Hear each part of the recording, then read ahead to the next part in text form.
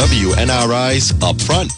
The opinions expressed represent those only of the panel and callers and do not reflect the views of WNRI and its owners. Telephone lines are now open at 769-0600. And now, let's join the Upfront panel.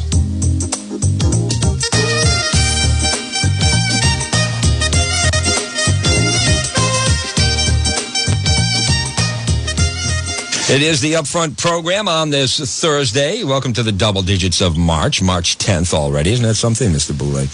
Chris Boulay in studio, as he is each and every Thursday. He does have a guest with him today. We'll allow him to introduce the guest in a moment, but I want to remind you, there's a few ways you can communicate with the Upfront program. You can place a phone call to 769-0600. That'll put you in the queue. If you're outside the state of Rhode Island, you can use the 800 number, 1-800-949-9674. That is 1-800-949-WNRI, but it only works if you're not in Rhode Island. And, of course, the Upfront email is always available, upfront@WNRI.com. Let's say good morning first to Christopher Boulay. Thanks for being with us again, Chris. Good morning, Jeff. Good morning, listeners. It's great to be here. And, we're working while Roger's out gallivanting around the Atlantic Ocean. Well, I found out it's not exactly a romantic second honeymoon cruise. When he found out that the cargo ship sank that was carrying the luxury cars, he figured if a car's worth $100,000, the hubcaps have to be worth something. So he is out in the Atlantic Ocean looking for floating hubcaps, from what I understand. Yes, our guest this morning, and we haven't had a lot of guests because we're disliking the politicians where we usually have them, so we only have guests that we like. And our guest this morning is Stephen O'Donnell, who wears many hats. He's actually the CEO of the YMCA of Greater Providence, where I got to know him, a member of the board. He's also a former superintendent of Rhode Island State Police, and also known as Steve Foley, undercover agent, looking at the mafia. So we're going to touch all those things. Welcome. Good morning. Thanks for having me. Good morning, sir. You and I chatted over the weekend. We're talking about what's going on in Russia, and I thought I knew all of your background, but I didn't know this. And we're going to talk about the protests that are going on in Russia, and you have an inside view of what's going on and how they're thinking, and everyone's paying attention to Russia and Ukraine. And again, I learned this about you just about a week ago, is that you spent some time in an official law enforcement capacity in Russia and helping them train the Russian police. Can you talk about that and maybe give the listeners some insight about what may be going on there? Sure. In about this time, in 2002, I traveled to Moscow, Russia, with a Department of Justice delegation of representatives from federal law enforcement, including the FBI. And back then, there was a push for Moscow and Russia to adopt some of the way law enforcement operates in our country into their country. So there, at the time, very corrupt system, law enforcement, by their own admission, very corrupt, from the patrol officers straight up through the federal, the SSB, which is the Federal Security Bureau, KGB. So we went out, and we're briefed for 2 or 3 days at the Department of Justice in Washington for the pitfalls of what could happen to you when you're in Moscow. You have to pay attention to it. You're probably going to be followed. You'll be monitored, even though we're there at their request to assist them. So we went out there for several weeks and trained their police. During the day, we were escorted by their law enforcement. At night, we're on our own, in the sense that we would, go like anywhere else, conferences, you go to restaurants and, tour where you had to tour. But it was clear to us that, we were being monitored and followed. I don't think to hurt us, but to just make sure that they don't trust you. They're obviously, for years, there's no love for the Western culture, but they're going to utilize our skill sets. So we spent some time with their police, and it was unique because when you do a PowerPoint at a presentation, you can speak like I'm speaking now, but you'd speak about a sting operation we did here, and they translate it for you into the police. So one of the things we talked about was how to build task force. Their organization is one police department. In America, you have local police, state police, tribal police, sheriffs, FBI, DEA, all fall under Department of Justice. Local police fall under mayors or town managers. State police fall under a governor. So a little bit different than how they operate. So that's what we did. We spent 3 weeks training them, talking about best practices. We had relationships with, mostly with the younger officers out there. They were similar to us. They thought like us. The older ones were just out of a movie. Same thing, call them curmudgeon-y men, smoking cigarettes, the cloak and dagger thing that they didn't really want anything to do with us. But I think there was a goodwill attempt to try and ingratiate how America does law enforcement and kind of clean up their police department. So one of the things that we noticed while we were there for the protest, to your point, is there's a place called the Arbat. It's A-R-B-A-T. It's Arbat Street. It's very similar to Faneuil Hall in Boston. A very big open-air market mall type place. And walking through there, we noticed, security, we noticed police, and we noticed different things. And then we noticed a protest or some antisocial behavior, typical things that you see in a mall. But out of nowhere, a group of people dressed in jumpsuits, guns, we call them like stormtroopers, came and just cleared it out. And the words I used is they just pummeled the crowd. Oh, wow. And they picked the leaders. Certain people got arrested, and they left, and that's the end of it. So when we went back to school the next day, speaking to our counterparts, like what happened, and explaining, because it was odd. It was not something you would typically see in America. And they laughed, kind of cynically that they find the leaders of those protest groups or those antisocial groups or groups that they feel are not operating the government's interest, whatever that may mean. And they laugh, saying, well, the leaders sometimes disappear. And then they make jokes of it. You don't know if it's true, if it's not true. But even if it's not true, it's the chilling effect of the leaders if they get beat or they go to jail or if they disappear or they just don't show up for a long period of time. The rest of that population knows that could be their fate. So segue that into what's happening in Russia now in the big cities, St. Petersburg, Moscow, which are massive cities. The protests in the thousands of people, they know going into it what could happen to them. And last week, their equivalent to our Congress passed legislation that if you talk derogatory about the war, you can get 15 years in jail. That's real. And so that in protesting, it'll tell you that the Russian people are bucking the system of what's happening in Ukraine. And that's a pretty powerful message to the world, never mind to the Russian government. It's a very powerful message also to citizens of the United States, as what we've seen over these past few years, such uproar over what people feel is government oppression, whether it be mask or vaccine mandate or other items for whatever group was facing them. But hearing this story and hearing what real oppression is and government overreach is an amazing perspective that many Americans can't even rationalize because they really, truly never experienced that type of oppression. When I was in Florida, I was talking to a former North Korean, and I had asked him that, is it what the Western media makes it out to be, being in North Korea? And he reiterated something that I just thought of listening to you. You can't even comprehend what it is because you've never lived with this type of oppression and stranglehold on the common person. So it's chilling to hear that, they'll go in, they'll pummel protesters, and I have no reason to believe that the leaders would not disappear from even listening to more of you. The common, and when you were training some of the, maybe, were they new recruits or retraining already existing forces? Existing. They were our counterparts, our peers. Are they all on board with the hierarchy? I certainly understand the paramilitary presentation and how chain of command works, but are they all on board with this type of process, or are some reluctantly following orders? No, it's a great question. I think what we noticed, the younger version, which was me, that type of age group, they were obviously willing. The police departments in Russia do their job. They go after Russian organized crime, they go after mafia, they go after crime. But it's different because they also have to work at the behest of the government to suppress dissent. And so that's something much different than here. And all they know is what they're fed, so to speak. Most of the younger officers were intelligent, educated, and so they were much more worldly.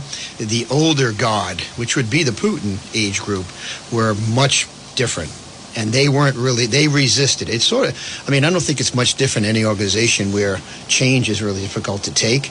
But to your point, it's active police officers who want to do their job. They want to take the criminals off the street. They do. But there's also a lot more corruption there. You have a Russian mafia. It's called the Vori. It's a little bit different from here, just kind of segueing. What they are is they were developed out of the gulags, which they referred to. They were prisoners. And they developed these secret groups, and they got so powerful the government had to play kind of in their sandbox. And so a lot of those things you hear about Russian oligarchs now, those rich men, most of them in Moscow, a lot of them made their money through corruption. And then that million turned into $1.5 million and $2 million, 10 millions into billions of dollars based on a very, very corrupt system and a perverse system within the government. And it's enforced by violence. It's enforced by murders. While we're there, a good example is the deputy mayor's car got blown up. They attempted to assassinate him. There's a front page of the newspaper, and obviously we can't read it. It's in Russian. And we get the police officer to translate it. And, the deputy mayor in America really, if there is one, isn't under, under God. But when you watch the political elected officials, they're all big, big security details. And sometimes it's hard to distinguish the legitimate political person and a security detail from the security detail from a mafia figure. And candidly, one of the reasons when we went over in the 90s, Moscow had this influx of the Warriors I referred to. They call it Thief of Thieves. That's their version of the mafia. They were infiltrating America. They were going to Brighton Beach, L.A., and there was a huge uptick in Russian crime in this country in the late 90s.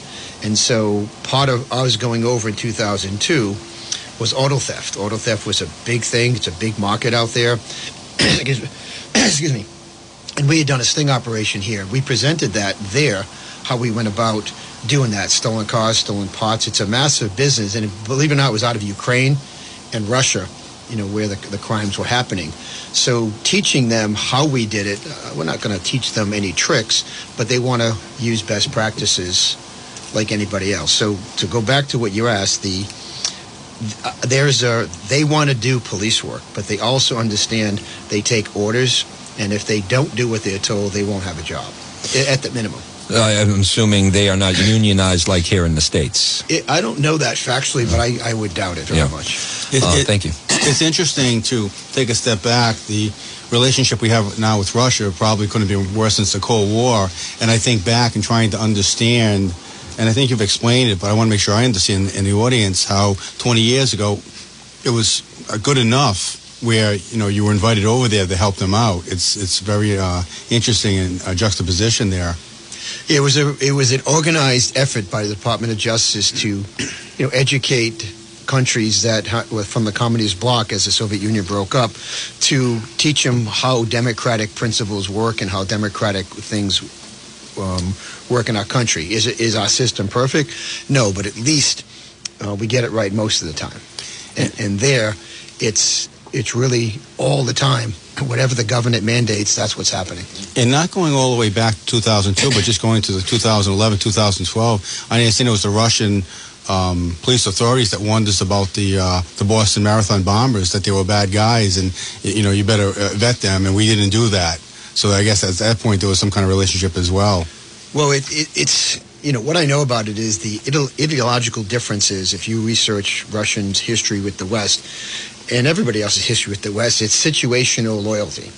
And so when it's in Russia's interest to collaborate with America, they're going to collaborate. So when they were collaborating with us on terrorism and those type of things, they're involved in information sharing, their law enforcement. That's where it's difficult, candidly, for American police, these fusion centers or joint terrorism task forces.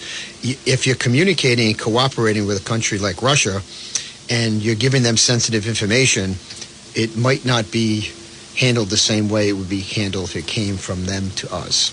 But it's a necessary evil in this global world that we live in to take information, and you don't even know if the information you're being given is correct, and you got to vet it and you got to analyze it. So that cloak and dagger world is probably at its peak right now. So knowing what you know in terms of the ruble's down over 30%. The Russian stock market is down 50%. Where do you think it's going to go? Are they going to be able to quash this descent? Or you said even with all of this undercurrent, there's still thousands of people protesting. What's your gut reaction? I don't know. I'm like every other American. I'm no smarter or more well-read than others. I got to believe there's a point in time where people in any country and see something that's so over the top and grotesque that's happened in Ukraine, their own people, but they have to get the proper information. And obviously they've shut off the media, and if the media reports, you can go to jail. Some of the media outlets left the country because they don't want to get arrested and charged and incarcerated. So educating their population is going to be difficult. Everyone talks about his possible coup. Can you have a coup? And that's Vladimir Putin, he's survived. He's probably the most protected person in the world. So who knows? I mean, I don't think anybody has an answer. If we did, we'd probably be the president of the United States. And talking about Putin and the oligarchs, what they call it, kleptocracy, where you kind of alluded to that. Yes, you want to have a police where they're enforcing the laws, but there are certain people who are just off limits. Can you talk about that? Yeah, it's a good point. And when you were there, excuse me, you could notice in the hotels, when they operate, that they were, I wouldn't say immune, but they're all part of a corrupt system, and the government is part of that. Typically in this country, the government is typically not part of a corrupt operation. Periodically, you may arrest a corrupt politician, but as a system, their whole system is corrupted, and it's based on the president of your country is worth more than any other person probably in our country, which is ludicrous. Yeah. And how a political elected official takes advantage of their population and becomes that wealthy, and it's really allowed to happen. It's really not. It's not right, but that's their system. We're going to take a commercial break in just a moment. We invite you to take part in the conversation. If you have a question, we are talking with Stephen O'Donnell.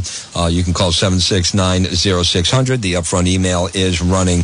There are folks that have their walls up on our own government here, Stephen, and we did receive an email, and I'm just curious how you would respond to an American citizen that states this. Maybe the Russians trained the Biden administration on how to deal with the January 6th so-called insurrection. To think the American government does not operate the same way he calls foolish. All governments are heavy-handed when it comes to dealing with so-called rebellions. And it's something that I've had thrown at me so much here at the radio station since January 6th, and I'm never sure, how to respond. I don't think there's a magic phrase that I can throw out there and somebody's going to say, oh, you know what, you're right. But I was wondering how you respond to Americans who feel that way about our own government. I would respond that I'm smiling because you probably see that whatever happens, skipping January 6th, because that's something different, but other incidents that happen in this country, as bad as they are a minuscule compared to what happens daily in a country like Russia. And it's just part of their culture. We have these one-offs that happen in different times from different protests that turn violent and whatever it may be. So it's hard, I guess the word is assimilate, to understand how that really works in Russia unless you physically live in Russia or you're talking to the people that live in Russia. So our freedoms here, the opportunity to protest is a right that should be allowed forever. The violent piece of it should never be allowed. And then the balance after 9/11, where I guess how I could put this in perspective, you have active shooters, you have all these different things you have police forces that have to pay attention to it, have to balance when it's real, when it's not real.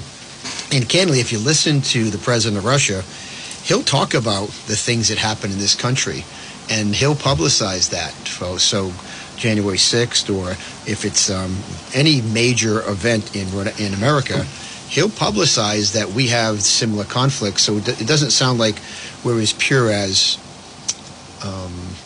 we purport ourselves to be. And what I mean by that is we have our own issues in our own country when it comes to this, but he takes advantage of those and he puts it out publicly, and there's no second piece. So here in America, at least, you have different voices. different opinions on things. Some people agree with this, some people don't agree with that. You have left, you have right, you have centrist. There's no left, right, there's no centrist. It's all one way. And that's the biggest difference. And when the people do disagree, that is squashed pretty quickly. Yeah, and our own State Department makes it tough when they start flying BLM flags, to bring attention to our issues. But that's another story. We're going to take a quick commercial break. We return. We have one on hold. We'll get to your call in just a moment. But first, a message from Savini's. The go-to place for authentic Italian dining is Savini's Pomodoro Italian Kitchen and Bar. Over 20 Italian dishes made to order from our menu, or experience our Sicilian-style pizza. Build your own while you choose from your veggies, meats, and cheeses. And of course, our traditional family-style chicken dinner is offered every day. Savini's Pomodoro on Rathbun Street with affordable accommodations for weddings, birthdays, anniversaries, and business meetings. Closed Mondays, open Tuesday, Wednesday, and Thursday at 4. Fridays, Saturdays, and Sundays at noon. For reservations, call 762-5114. That's 762-5114. Savini's Pomodoro Italian Kitchen and Bar, 476 Rathbun Street, Woonsocket. Inviting you to join us at our family-owned businesses, Savini's or Ciro's, perfect for any event. Soup and salad bar now available, and Papa Savini's famous roasted chicken and noodle soup also available by the 32-ounce jar to take home at Savini's Pomodoro. Champs Liquors for Keyway, 481 Clinton Street, Woonsocket, still featuring Flip Flop Wines, a California winery that has crafted a variety of wines that are fun, fruit-flavored, with amazing taste. Listen to what we have. 2 bottles of Flip Flop wine for $10, including Cabernet Sauvignon, Merlot, Pink Moscato, regular Moscato, Chardonnay, and Pinot Grigio. Again, 2 bottles for $10, mix and match. And our newest wine edition comes from Italy. Check out the Stella Rosa collection. It's a semi-sweet wine offered in a variety of tastes, including peach, blackberry, blueberry, watermelon, and green apple, to mention a few, and affordably priced at $11.99 or $12.99. Goes well with a wide range of appetizers, entrees, and desserts. And yes, we continue the best price in town on Bud or Bud Light, 30-pack, $26.47 plus tax. We're open daily, 8 a.m. to 9 p.m. For a great selection of beer and wine and spirits, you can count on Champs Liquors, 481 Clinton Street. The Honey Shop is fast becoming a household name. A food manufacturer, they make natural health products, honey products, and gourmet foods, such as infused olive oils, balsamic salsas, hot sauces, gluten-free soups, jams, apple cider vinegar products, pasta sauces, teas, sugar, barbecue sauces, natural nut and seed butters, and yes, more. If you love food, you're going to love the Honey Shop. Many of their products are available in-shop for sampling. Their signature product, of course, Breathe. It's an all-natural cold and allergy remedy. Made, of course, with honey. It was invented in 2013. In addition to the food and health products, they also host workshops, classes, events, and educational hikes. So if you're looking for a true shopping experience or are looking to add a little spice to your life, stop by for a bite. The Honey Shop at 1300 Park Avenue in Woonsocket, the same building that houses CALM Picture Framing Gallery. You'll find the Honey Shop right here in the city of Woonsocket. You're listening to WNRI's Upfront, a radio internet talk show. Now, let's get back to the panel. Chris Boulay in studio. Your calls and conversation in a moment, and the Upfront email is running. Yes, if you're just tuning in, speaking to Colonel Stephen O'Donnell, who's the current CEO of the Greater YMCA of Greater Providence, and he's also former Superintendent of Rhode Island State Police, and we're going to have 2 vectors going on here, but I know we've got a couple of people waiting. We do have a couple of calls. A quick question for Steve. We have a host that's in Poland right now at the Ukrainian border, John DePietro, and although he's reporting on heavy topics, it's human interest as well here as we try to associate what it's like over there. So I asked him the question I would like to ask you. How's the food in Russia while you were there? Did you find it palatable, and the cost of living, was it high? No, it was actually not that expensive, and you can't read a menu. and you don't have someone with you, during the day you're provided food, but at night you can't read a menu. So you're looking at people's dishes, and what is that? You don't know if it's fish, duck. So you're very cautious what you eat because you don't understand it. But most of the restaurants could understand what you're asking for. As I told you before, there's a place called the Abbot, and you can see food. So they have street vendors, so fruit's fruit. You can see what a pineapple looks like. So I probably ate a better diet there. And if all the things go worse, they have McDonald's. There you go. Chris, we'll get to the phone lines, and you're on the air on the Upfront program with today's panel. What's on your mind? Good morning, gentlemen. Good morning. Good morning. I have a question for the Colonel. How long ago did you go to Russia, Colonel? May of 2002. No, that's quite a ways back, because I was going to say, they're so strict over there on street protests, and we seem kind of laid back. Did that ever come up? Or were you asked why we're not as strict on protesters as they are? No, but in conversation with them, they just felt that our way of doing business was certainly much more tacit than theirs, very passive from their perspective, because it's a different, they're given different orders. They're just given different, it's a different system. So when we asked them about the protest or the antisocial behavior we witnessed and then their response, that's where they said, they take zero tolerance, and then it's not even the response to arrest or a minor arrest, it's the punishment that they give you, which could be very physical, violent, to locking you up without due process, and then you kind of a kangaroo court where you go to jail, and they find the leaders of those groups, and if you're the leader, they find a place for you, and then everybody else sees that you're missing, and it's just a chilling effect on the rest, which makes them not want to follow the same behavior.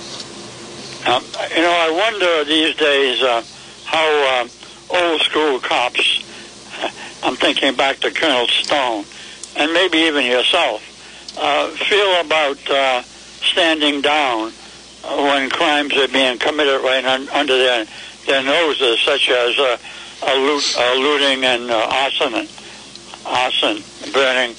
No, I understand your question. I am certainly, I would be old by age, but not old school cop. I think I have old school and new school ideologies, and I totally agree that in this country, we should not be talking defunding police. That's ridiculous. And the people that are affected mostly by that, sir, are the people in the urban core. And I'll tell you that because I grew up in the urban core, I work in the urban core, and they're the ones that they're asking for the police. They're just asking police to do it right.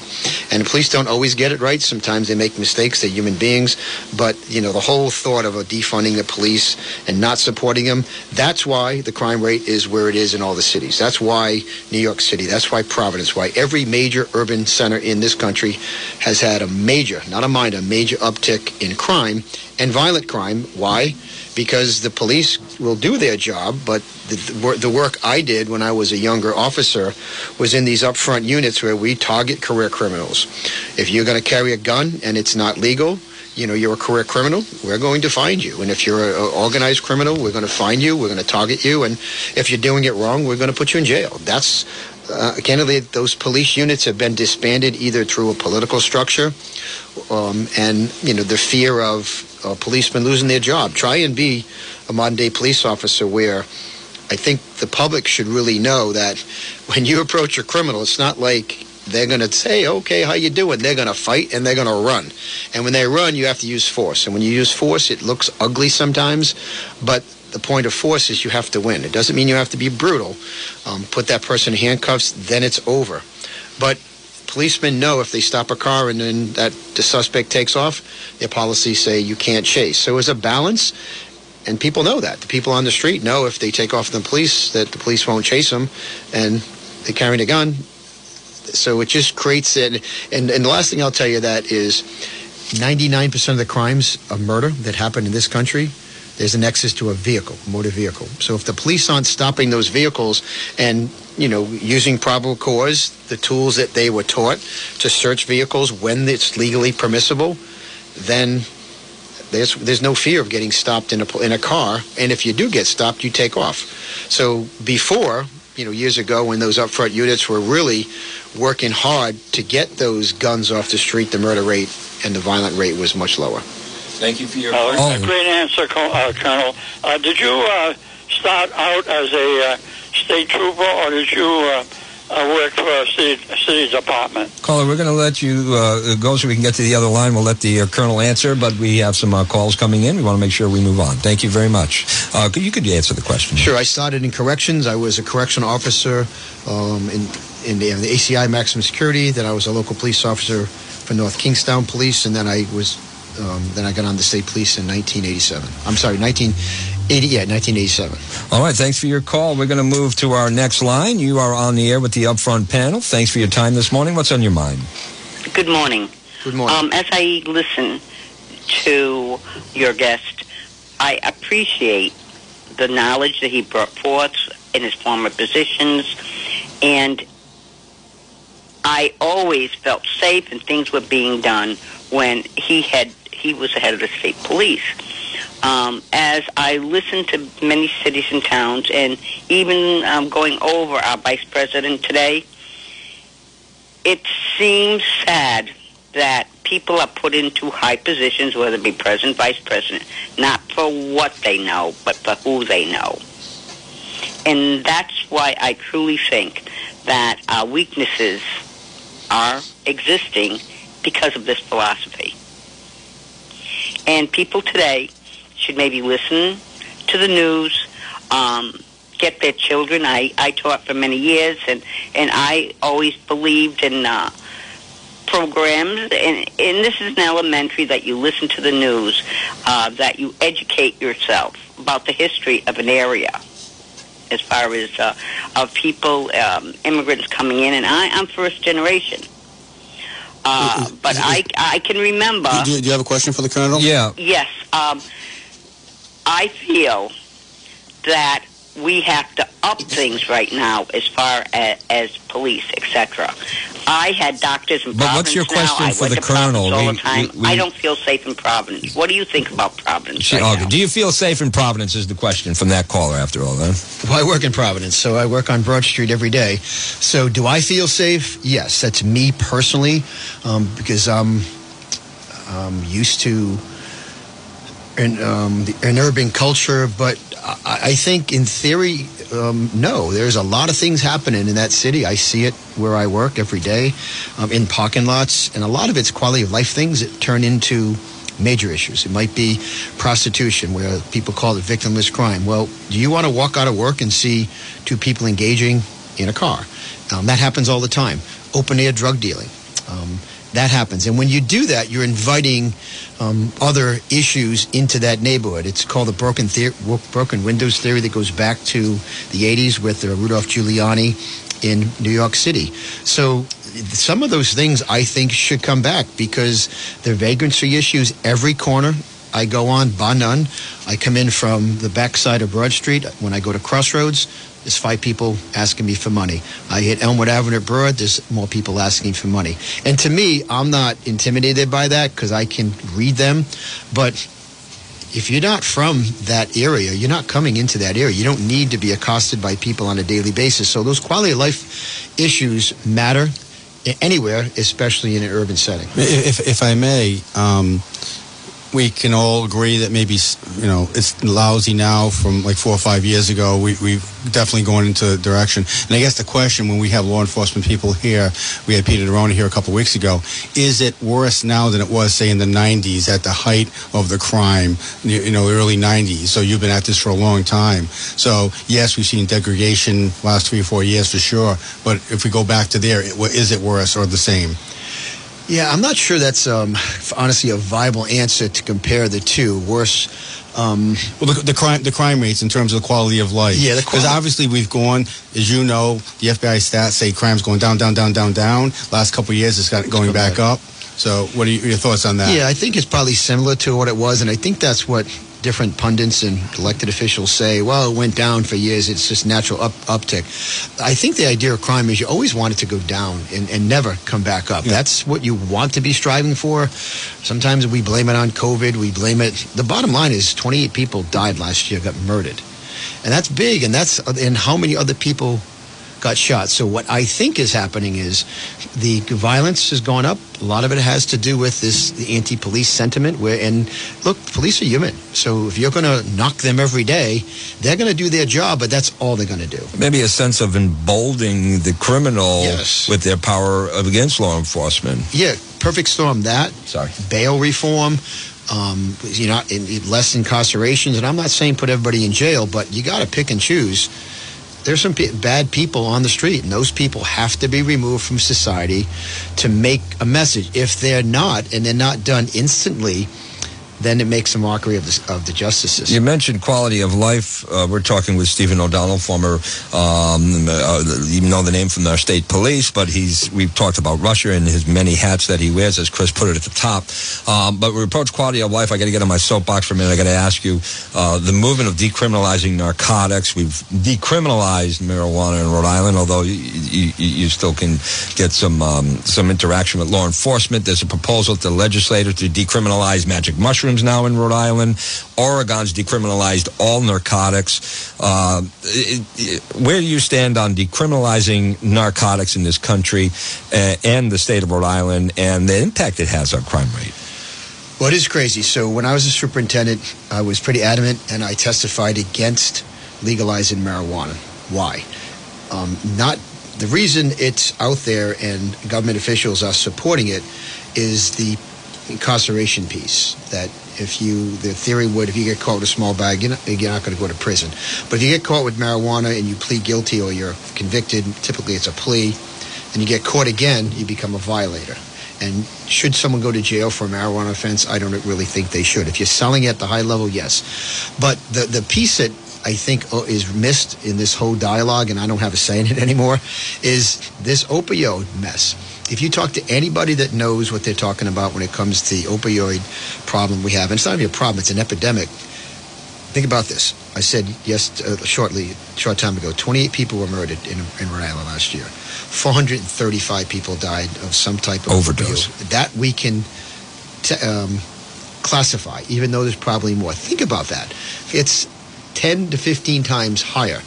And sometimes, and we're still want to declassify this drug, declassify that drug. So there was I had heard a few weeks ago that somebody had mentioned in a national conversation about fentanyl, making fentanyl a weapon of mass destruction, because it has no other purpose except to destroy a person and destroy kind of a country. I don't know if that happened, but to go back to these gateway drugs, talk to anybody in the opioid business, marijuana, 1 in 5 people have addictive personality. So if 5 of us smoke pot, 1 of us probably will get hooked on it, and that'll lead us to the next drug. The stepping stone drugs, those are facts. That's not my opinion. So if it's alcohol or if it's caffeine, if it's something you have addictive personality and marijuana becomes mainstream, and then you go into the next one, that's just one example that I think it's flawed logic. I think the logic is everybody does it. Let's just make it legal. But what do you do with the impaired driving piece?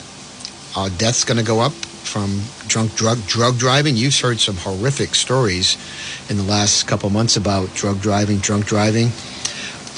So I wouldn't say I have a great stance on it because I have no say in it. I have no bully pulpit. But I'm not a big proponent of any drug.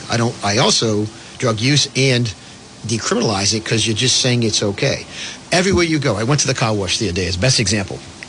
Everybody smokes pot. I did a toy drive with kids at the Greater Province YMCA. And when I was done, we probably had hundreds of cars coming through for toys. And we had state police there, and we had province police there. And I kidded with them after. I said, how'd you like all that perfume in those cars? Yes. and so it's systemic. So so how do you know who's high, how high are they? And when they drive into your son, your daughter, or your wife, it changes things. So there's got to be a better way of managing, legality and responsibility. The next step is Rhode Island, and there was an article in today's Call, safe houses where people can actually go, hand their drugs over, have them inspected, hand drugs back, legally use them in front of people to make sure that they're not overdosing. If you just had a final thought on that before we take our next break.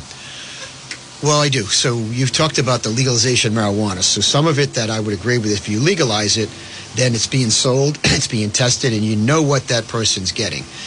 It's like like every other drug. If you buy it on the street, you have no idea what you're getting. If you're buying heroin, and then you get fentanyl, and then you die from it.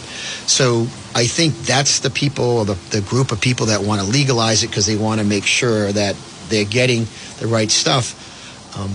I'm not really sure I'm good with that stuff, but again, it doesn't matter. I'm not in that business. I agree, Stephen, and in my opinion, I wish they were as concerned with detox facilities as they are about safe house facilities. Then we'd be getting somewhere and saving a life. Thank you for that comment. Chris, thanks you for that time as well.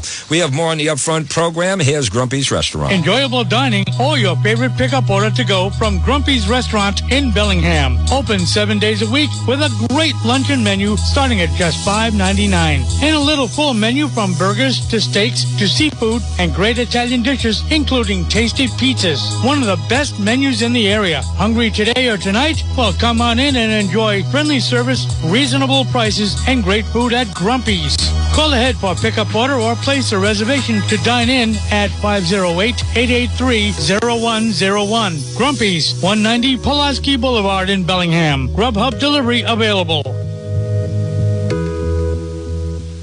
Matthew and Nell invite you to drop off your laundry at M&N Laundromat. We wash, dry, fold when you drop off for only $1 a pound. Includes detergent, bleach softener, dryer sheets with clear plastic bags. Pickup and delivery is available too. We have all commercial front load machines, 20 pounds, 30, 40, 60 pounds, and 80-pound washers. And enjoy our 65-inch flat screen TV and free Wi-Fi while you're here. Commercial accounts are also welcomed, including nursing homes and restaurants. We have the equipment to do the big jobs, with washers up to 100 pounds and dryers up to 45 pounds. Have a question? Call us at 769-9661. The husband and wife team, Matthew and Nell, invite you to stop by our 389 Willow Street location. Matt is a Woonsocket native and proud to say M&N Laundromat is locally owned and operated. All right, we are here on the Upfront program. Chris Boulay, thank you for bringing in a spectacular guest. We have Stephen O'Donnell here. We have two on the line. Yeah, they've been patient. What we're going to ask you to do, though, is there's so much to talk about with Stephen O'Donnell. If you could be direct as possible with your questions, and then we'll give Stephen more time to answer. But we're going to go to the phone lines. Thank you for your patience. We appreciate your time on your busy morning. You're on the air with the Upfront panel. Hello? Hello? Yes. Okay. Are we on the air? I can't hear you. You're on the air, please. What is your question for Stephen O'Donnell? Okay. Here's what my statement's going to be, and it's a brief statement at that, and a question for Stephen O'Donnell. You're in the mirror, you're putting on your mascara, and you're worried about crime, and you're worried about going to work and being mugged on the way. You have to look in that mirror and you have to say, who's to blame? Who's to fault? And you have to ask yourself, did you vote for a liberal DA? Did you vote for someone who wants to defund the police? And when you say yes, you have to look in the mirror and you have to realize you're the problem. It's the common citizen who's voting in all these liberals who are soft on crime. That's why we have a crime problem. It's you.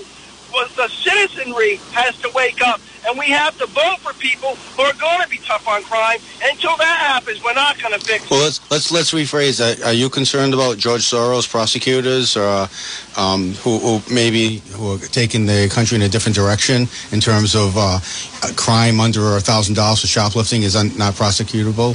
Your thoughts? Yeah, look what just happened when you just watched it on television, where it's not a crime or it's not being paid attention. They walk into these stores and they just run out the store. It's pandemonium. So to me, the call, I forget your first name, but I totally agree. If as citizens, it's our responsibility to vote for who we think will represent our views best. And if your views are that a law and order within reasonable parameters, then that's what we should be doing. And so that's the system we have. So I agree with you. I wouldn't say it's our own fault, but we elect people, and we should elect those people and ask them to do what you've elected them to do. And, of course, the ultimate protest in America is the next election cycle. We're going to get to line one. Caller, you are on the air at the Upfront panel. Good morning. Good morning, fellas. Jeff, great work today. Colonel, thanks for your service. I'm going to oversimplify the question a little bit, but I'd like to know, you've seen how Russia operates. You see how America operates. What society do you think can go into the future. I guess I'm trying to shorten the question. But which one is the most sustainable? I caught the Russia. What was your comparison? With all of the basic, I think the nut of the question is with all of the types of governments and process that you've witnessed, which is the most sustainable for the future, I believe is the crux of the question. Thank you, Jeff. Thank you, Paul. Thanks for the call. Yeah, I think without a doubt, I'm an American, and democratic system is the way it should be. You have a voice. Sometimes your voice gets outvoted by the next voice, and then I think you just mentioned the next election, you correct those things. So without question, I would never want to live in a place like Russia. I think you couldn't do what we're doing right now if you were in Russia. We couldn't have that clear conversation. So again, we're not perfect in a democratic society, but it's the best system out there. Communism, socialism, democracy. Democracy is the way to go. Yeah, absolutely. Thank you, sir. Chris, did you want to bring up another question? Well, we do have another caller. Well, they just got online. We'll give them a couple of minutes there. Certainly, we want to make time. Obviously, law enforcement is part of your past, and part of your present is the CEO of the Greater Providence YMCA. I've had a first-hand view of what a great job you've done turning that organization around, but you've got some things going on. So at a couple of minutes here, I want to make sure we touch upon that. You've got a great event. You've made connections with some very important people in Rhode Island who support the Y mission.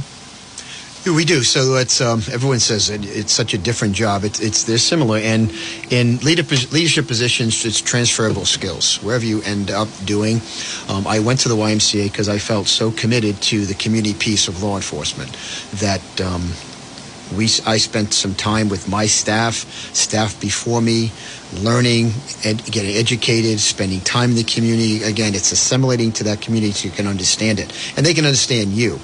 So when I went to the Y, that was the goal, is to stay involved in the community. I grew up in Providence. I have a connection to the city.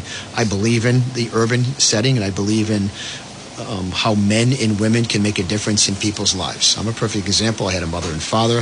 It's not always the case in an urban setting. So we're trying to fill that gap in the Greater Providence YMCA. So as Chris alluded to, May 10th, we have a function we call the Y Heroes. Every year we recognize anywhere from 3 to 6 people or organizations that have helped the Y generically over decades or within the last several years. So this year's pool of talent is pretty impressive. Coach Ed Cooley, who's also a board member, that was on the board with Chris. And we had, we aspired to Ed Cooley well before this past year. So we love Ed Cooley. So come out and join us. Rhode Island Convention Center. You can go on the Greater Providence YMCA website. Congressman Jim Langevin, it's his last year. Obviously, we're going to honor his service. Malcolm Chase, the service that he's provided for the YMCA. We're also going to honor our staff. So with COVID, we felt as a group in our board of directors that our staff was phenomenal, that the people who stayed, we had major layoffs when COVID happened, and the people that stayed and then came back, we believe that we should be recognized them as one of our. And the last but not least is Barbara Pepito from the Pepito Opportunity Connection, who is a major instrumental in helping us getting like swim programs for kids that can't afford it, especially Rhode Island, with the Ocean State. So we have a lot going on at the Y. We have the biggest child care provider in the state, all the Ys in Rhode Island. There's a lot that we do. We have camps coming up. Our camps are wide open this summer. 4 different locations. We have an overnight camp at Camp Fuller. That's for a residential camp, 1-week camp, 2-week camps on Salt Pond. So kids learn how to fish. They learn how to, I wouldn't say snowboard, but they know how to water ski. They do environmental things where they can go oystering and they can learn about environmental science. And then we have 115 acres at Kent County where it's the woods, so we can take kids out to the woods. And believe it or not, there's kids from the urban core that we take to the woods, and there's a little water park. They think they're at Six Flags. And I mean that, jokingly, but they said... It's all relative. Yeah, so it's giving different experiences, and I'm a firm believer in opportunity. Hand-ups, not handouts. And that's all the people that I surround myself and they surround with me. It's opportunity. You don't get anything for free. Have an opportunity, you step in that door and then take advantage of what is given to you and then bring it back to the community. Roger would be upset with Jeff and I if we didn't ask you for a scoop. You still stay in touch with the state police. Is there going to be a change of leadership soon? Yeah, that's out there pretty publicly. They've, I think the governor commented on Monday that he'd have a comment coming up soon. So I'll leave that up to the governor to make his announcement fairly shortly. We can squeeze in a caller. We appreciate your patience this morning, caller, on your busy morning. You're on the Upfront panel, and you got about 2 minutes if you have a question for Stephen O'Donnell. So, state and local governments do to help protect our policemen's lives? I've listened to your answer. What can communities do, I think, at large, whether it be municipal, state, or federal, to support law enforcement officers? Of course, there's government, but then there's the common citizen. So what can a common citizen do that wants to support the men and women in blue? There's a lot you can do. In your cities and towns, you can lobby the representatives, the town councils, about how they're compensated, their security packages, so to speak, their benefit packages. You can make that known that you support the police. Send letters to the police. You'd be surprised. It doesn't really happen when you see a letter from a really satisfied citizen, because typically police only hear when it's bad. If there's an incident, see something, say something. Pick up the phone. Citizens are the most powerful weapon that the police have in their arsenal to tell them what's happening. And police rather be proactive than reactive. There's something they can quell prior to it. It's nothing wrong with you calling up the police and saying, I'm seeing something, something's kind of odd, or behavior. Especially when it comes to the world we live in, things just happen. Active shooters, when you hear about younger people, it's mostly men that have acted out. There's always somebody knew something before. So see something, say something, really. And then if there's a function that the police are doing, we talked about Cops Walk and things like that, support those events, because they're, for the law enforcement that have lost their lives, those families, are devastated for the rest of their lives, so you can help them economically with helping with fundraising. And to rephrase something you spoke about a few minutes ago, Steve, and I think the biggest thing you can do to probably help law enforcement, off of your words, sir, is to mentor somebody who needs mentorship to make sure they have an opportunity for the path of righteousness versus a life of crime. Yeah, absolutely, because every child that's born comes out good. So somewhere they hit some place in society that takes them to a different direction. So there's always going to be a handful that they're incorrigible, they have to be incarcerated, protect the society, but most of them are redeemable. You got to get them when they're young. So that's a great point. The police are only as good as the next day. If you can get to these young kids, get involved in programs, find programs that are helping kids and support them. That means maybe financially too. Y is one of those good examples. We mentor children. We're a nonprofit, so we operate on membership, but we operate on donations too. Those donations go directly back to helping maybe a kid go to camp. Say camp costs $300. $300 is $299 too expensive for a lot of people, believe it or not. So you give $1,000 to a Y, 3 kids are going to camp. So keep those things in mind. That's another way of helping the police, because you're getting kids on the right track, and that's what you really want. Thank you so much for your time. Chris, I'll give you a moment to wrap it up.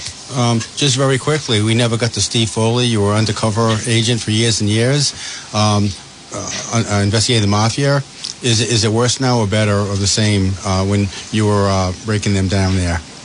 Well, better or worse wouldn't make it to describe it, but the organized crime in America, New England specifically, is certainly not gone away, but it's a shell of what it was.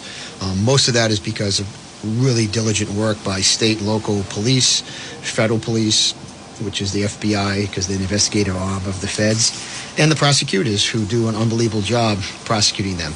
And truth and sensitive. When these wise guys, so to speak, go to jail and they're going to get life in prison, they roll over at the highest levels. Sam Gravano, the number 2 guy in the Gambino family, rolled over. What I don't agree with is guys like him get out of jail and then they profit.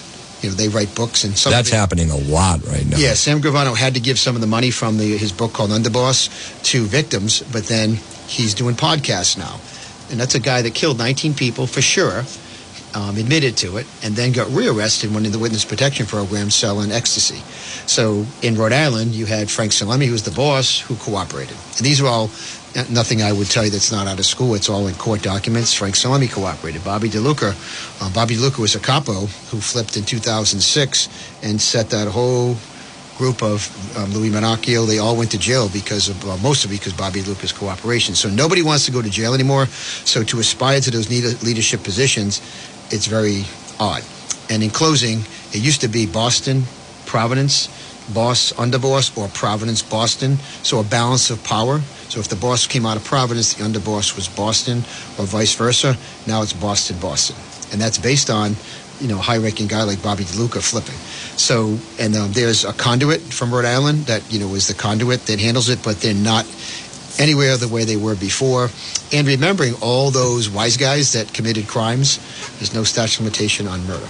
So if they haven't been charged, they might be 70 years old when they finally get caught for murder 25 years ago. And if they're held accountable, then so be it. So the Corner-matic is closed. Corner-matic's been closed for a while. All right. Thank you very much, Chris Boulay. My pleasure. Appreciate you being here. Sir, appreciate your time. Don't be a stranger to the Upfront program. We look forward to having you return at some point. And thank you for listening to the Upfront program. This has been WNRI's Upfront, presented weekday mornings at 8 a.m.